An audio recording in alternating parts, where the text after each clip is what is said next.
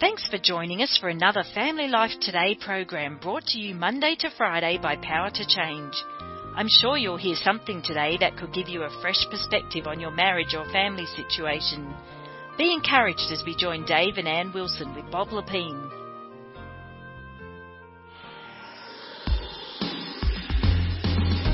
So if there was an area of our marriage when we got married that I thought this will be the easiest, most yeah, no question. You do. You were thinking the same thing. Absolutely. I thought we might struggle a little bit, but if there's an area that we've got down, it will, well, not that we have down. No, we didn't have it down. We were saving ourselves. But we assumed that we would have it down. And then we get married. 6 months in, we were struggling with all kinds of things, and we realized this area of marriage is really, really hard work.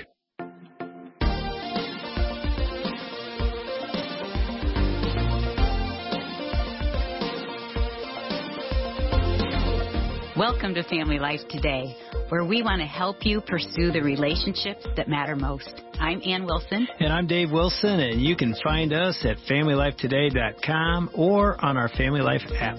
This is Family Life Today.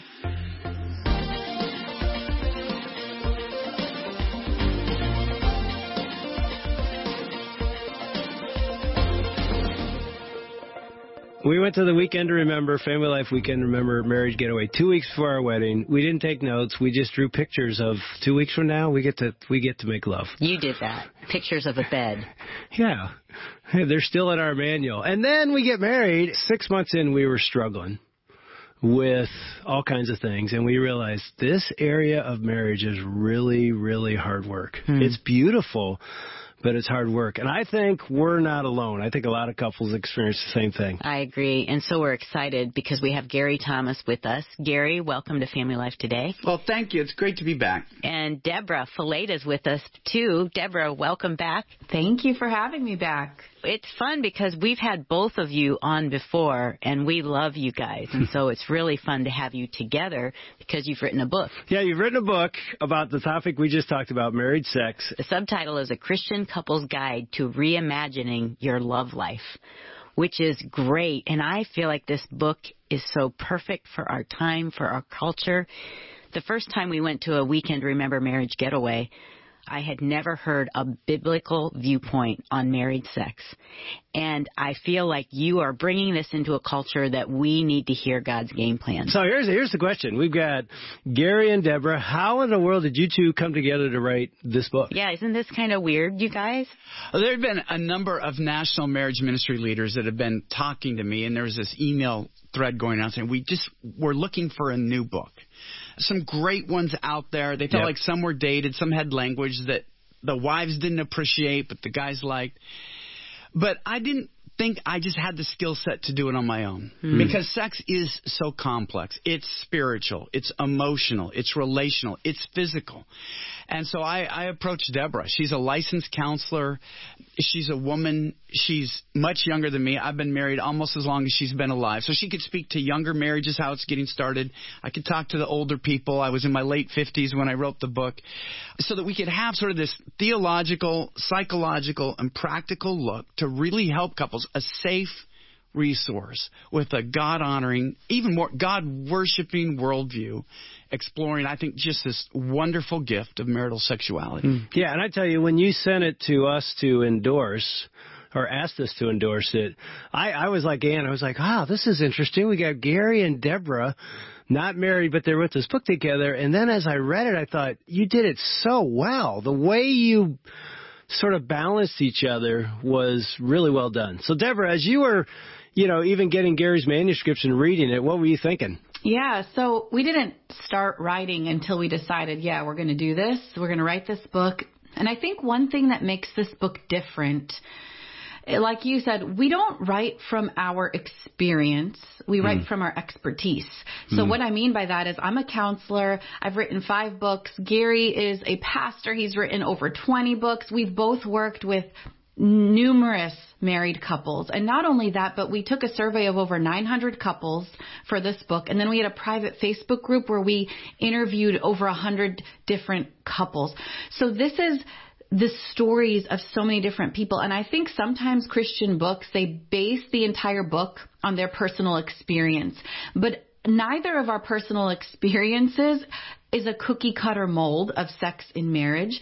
So you're going to find a whole lot of different stories and perspectives throughout this book. Debra, how long have you and John been married? We've been married for 15 years and we've got 4 kids, one of which was a result of writing this book. I kid you not, our 4th surprise baby, because, John and I had to practice what I was writing, right? You can't just put a book out there when you haven't done the research.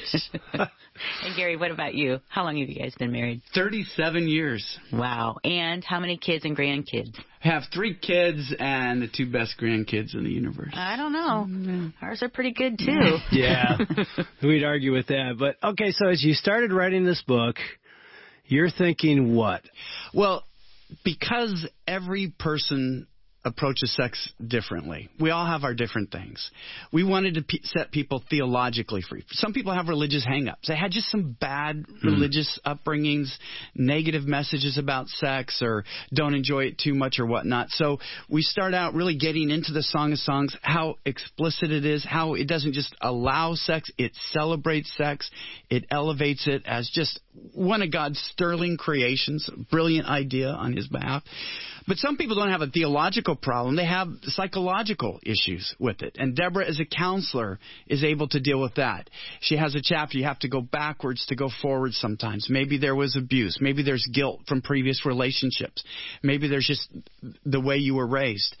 And then sex is also very physical. You might be theologically free and psychologically free, but there are physical aspects of sex that can hold you up. I was shocked when Debra would tell me about how some of the couples she worked with, the guys literally didn't know body parts on their wife. Had never thought about it and didn't know where to go. So we really wanted to have this comprehensive book. Whatever hang-ups you're having, this is to set you free so that this feeds the marriage. It creates that special vibe. Couples know what I'm talking about. When you're clicking in this area, there's just a different vibe in the household. There's this spontaneous affection. There are those wonderful smiles when you catch each other. We're the only ones that know this is private, this is intimate, but this is so great.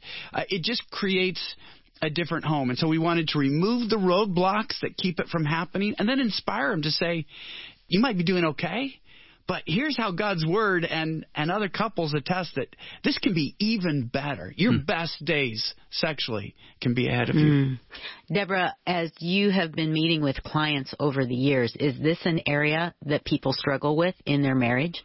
Absolutely. I think more often than not, at some point in your marriage, because every 2 people are going to come into marriage with a different set of problems and a different set of sexual problems. It might be early on in the honeymoon stage. It might be later on in marriage. But the problem is people don't know where to turn. They don't know who to talk to. And especially in the church, when I surveyed people and asked them, where do you get your information about sex? The majority said either nowhere, we just kind of try to figure it out on our own, or we Google it. And we all know Google is not always reliable for this type of information. So it's just not one of those subjects that you hear about from the pulpit, or you talk about in small group, or you compare notes with your friends at Starbucks. And so many people are struggling alone. And we wanted to show people that, hey, first of all, you're not alone. Everybody has problems. But instead of being surprised by them, we just need to be prepared for them so that we can get through them. One of the things I loved in working with so many couples that Debra talked about is that we were able to give stories you would never tell in a small group. Because it would be oversharing. We don't need to know about each other's sexual lives. But with that anonymity and changed names and whatnot, they could say, hey, here's how we're using the sense of smell or taste or touch or sound. So couples can grow in, I think, a very tasteful but appropriate way that creates a little level of anonymity, but we can still learn from each other. And so I do think there are just a lot of very practical, time-tested tips that you're able to share that, frankly, you just can't in a church context for obvious reasons. Yeah, I remember my very first sermon at the church I helped start 30 years ago was week 4. The title was Sex, What a Great Idea. That was the title. I'll never forget. I get done. And it was really what you were saying, where it's like, man, the church needs to be talking about this. It was really just a simple sermon like the Word of God says sex is a beautiful thing between a husband and wife and the covenant of marriage, blah, blah, blah, blah. This guy comes walking up to me at the end of the service. We're in a cafeteria because we're a brand new startup church. He walks up to me, and we designed our church to reach a guy that hadn't been to church, right? He looks like that guy. I'm not judging him, but I'm like, I don't think he's been to church in a while. He walks up. He goes, hey, I don't know what they call you around here, preacher, pastor, priest, whatever you are, but I just got to tell you, that was one blank of a sermon. That's what he said. And I look at him, I go, really? He goes, yeah. I go, hey, have you, it's our 4th week. I go, have you been here before? Nope, haven't been to church in 25 years. That's what he said. I go, well, how'd you end up here? He goes, well, you won't believe this, but my wife came here last week. I wasn't going to church. I'm like, you're going to this church? You know, you're right in our neighborhood. And she came home, and I was still in bed, and she looks at me, and she goes, hey, this church is like no other church I've been to. You would like it. You need to come next week. And he said, I'm laying in bed, and I said, I'm not going to some blanking blank church. And she goes, well, you might be interested. Next week's topic is sex. What a great idea. So that's why I'm here. I can't believe you talked about this. He goes, then I'll be back. You know what? 6 weeks later, he gave his life to Christ. It's one of these beautiful stories, but I didn't think I was going to share that. Just when you started talking about how we Google, Christian couples Google to understand sex, and they don't go to the Word of God and say, what is God's plan? And you guys have written a book. And I tell you, when I picked it up, I wrote that endorsement saying, I'm sweating reading this because you were so honest. And so you went there. Yeah, I think we appreciated that. You went there, and I was so appreciative of that. And I thought, I want to hand this book to every couple I know and I want to hear your response, but so many Christian married couples are not free in this area of their marriage. For whatever reason, they are not, and they need godly counsel and wisdom on how to approach this. So talk about that. As you wrote it, were you hoping that this would bring Christian couples alive in this area of their marriage? You know, people aren't comfortable talking about sex. They just aren't. And I think it's especially true when we come from a religious church culture. I mean, I'm surprised at how many people can't even say certain words out loud. They either have to spell them. I was just with a grown woman the other day who had to spell out sex in our conversation.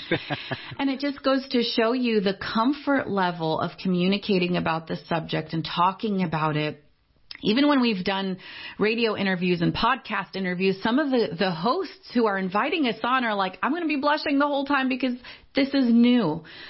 And that's part of the problem, is that we spend so much time telling couples what not to do before marriage. Stay away from sex. Don't have sex before marriage. And then when they get married, the conversation stops. And all of a sudden, they're supposed to magically feel a connection, magically feel no guilt and shame, magically feel comfortable talking about it. That's not how it works. So really, in my mind, this book is almost a training grounds for people to give them the tools and the words and the phrases and the questions they need to have really important conversations that are going to impact their marriage in a really powerful way. Well, you guys say marriage is where sex goes to die. Like, that's a quote. Well, that's the culture. And what we're trying to say is that marriage should be where sex goes to thrive.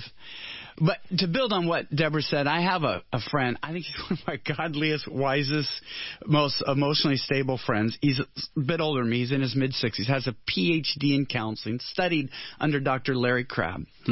And he's the kind of guy I go to advice. But he told me, Garrett, I read this book, and he goes, and it was really difficult for me. He goes, it was so helpful, and I so needed to read it. He goes, but when you talk about sex so frankly, man, it gets into inner motivations, fear, shame, talk about intimate relating. And what he said is you might have some pushback, but those who are most hesitant to read a book like this are probably the people who need to read it the most. Yeah. Because if you can work through that uncomfortableness, if you can be that vulnerable with each other, if you can share some of your deepest desires and then see it received in a healthy way, because it really can just remake your marriage in some really good ways. Now, help a couple do that, because I got to be honest. I've said this before. I have been more comfortable standing on a stage preaching about sex to 1,000 people and talking about it.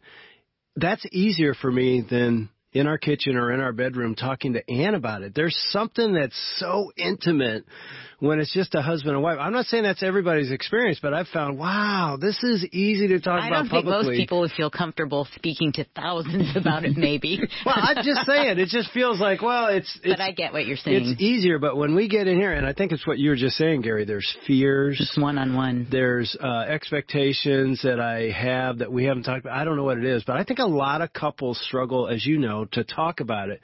So maybe we go to the therapist and say, Deborah, how do we... Let me tell you what that is. Tell us. Counsel me right now. When you think about it, when you're speaking about sex in the context of a church setting, even unpacking scripture about sex, even Gary's chapter 1, all about what scripture says, that's just a facts conversation. It's the basic facts. Here's what scripture says. Here's what we should believe. When you get into the bedroom, then it becomes personal. It's not just about the facts. It's about my needs. It's about my feelings. It's about my opinions. That is a much more vulnerable conversation because it requires you to dig a little deep and share what you need, what you desire, what you don't like, what you want. You're putting yourself in a vulnerable position when you talk about sex in your marriage. And that's why we spend so much time in this book explaining that sometimes what we think is a sex problem is actually a relationship problem in disguise, because you need to have that level of comfort and safety and trust and security in your relationship before you can have these conversations about sex. And so we spend a lot of time unpacking what it looks like to have a healthy relationship, what it looks like to work on your marriage above the sheets before you try to work on your marriage under the sheets, because one will always fuel the other. And it is a vulnerable conversation. So, Deborah, if you were talking to Dave and I when we were, She is talking to Dave and I. to young Dave and I, our first year of marriage, where it was great for the first 6 months. Then we come into your office and we say, we are really struggling in this area now. And we are struggling in our marriage now, which I think that's pretty typical for couples. How would you direct us? It is pretty typical because one tends to reflect the other. In rare cases, that's not the case. In rare cases, it's hormones or menopause or some sort of physical illness or problem or depression. But more often than not, there's relationship issues that need to be addressed. There's communication issues. There's conflict management. There's bitterness that we're holding on to, resentment, things that we're not dealing with, unmet expectations, insecurities. And when we start to unpack those things, many times you find the impact then in your sex life as well. Things begin to change in that department. So that's where I would start. I would sit you down and say, okay, let's get to some of these roots. Let's figure out what's going on underneath the surface. And I got it. As I heard you say that, Deborah, I thought that feels like what I think when I'm standing over a golf ball. When I'm standing over a golf ball, it's like, there's like 19 things I got to be thinking about. You just gave me like 10. I'm like, no wonder I'm so frozen. It's like, should I get my hips? Should I get my... It's like, I can't even, So I get it. It is complex and it's intimate. And so it's so hard to work through all that. Let me narrow down your 19 things to one. Yes. That I think can be helpful. And this isn't for everybody, but I think it's for a lot of them. I think particularly when men try to share with wives and wives try to share with their husbands, and there's so much fear and angst. And the focus and where the fights usually start is it's on the what. I want this. Why don't we do this? Why do you want that? And the what becomes a real issue. And I say, go with the why. Why do you want that? Or open up, honey, I'm terrified to share this with you. Be vulnerable. There's something I really desire. I'm afraid I'm going to be shamed or humiliated, or you're going to think, are you even a Christian? But go with the why and the vulnerability, so that regardless of what is decided, whether it's yes or no, that's still up for grabs. It's always up for grabs. It's got to be 100% consensual. But it creates vulnerability, which creates intimacy, which creates connection. So I would say begin these conversations with vulnerability and then the why. And I've talked with both men and women who are the higher drive spouses, and they both have said that's been a huge breakthrough for them. To not just fight about the what, but to do an end run and say, okay, here's the why. You guys, as we close, how do we bring God into this when maybe we're both hurt? Maybe we feel the lack of hope in this area. is that piece of God. Like, I know that you're going to say, yes, this is important, as Dave and I would say, this is where you go. But what would you say to couples? Debra, I'll start with you. I think seeing sex as a place where God wants us to thrive, a place that God created for our good, our safety, our security, this beautiful place in marriage. I think when we can see God looking down and wanting us to thrive in this area, it kind of frees us, because a lot of us come from backgrounds where we think, I don't even think God cares about this. I don't think this is even good. I would be embarrassed if God knew. So sometimes even shifting our perspective of how we believe God looks at the subject can begin to change our own personal insecurities and fears. That's so funny, because the first time I heard at the Weekend to Remember Marriage Conference, they said, bring God into your bedroom. You know, I'm 19 years old. I'm like, that sounds like the worst plan I've ever heard.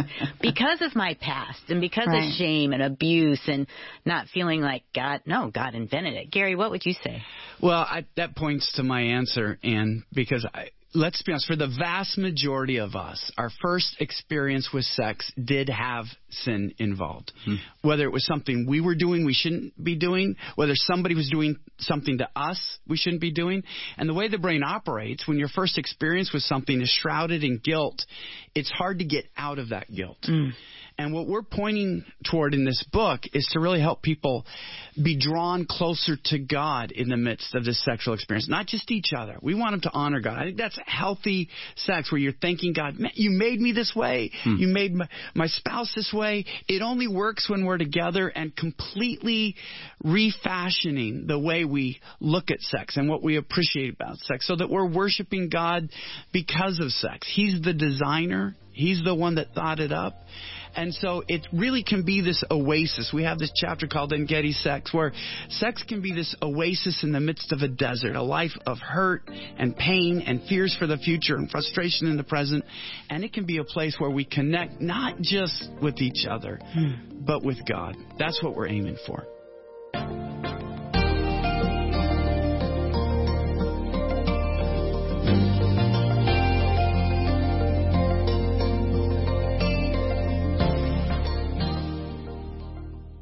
We want to thank Dave and Ann Wilson, along with Bob Lapine and their team, for another edition of Family Life Today.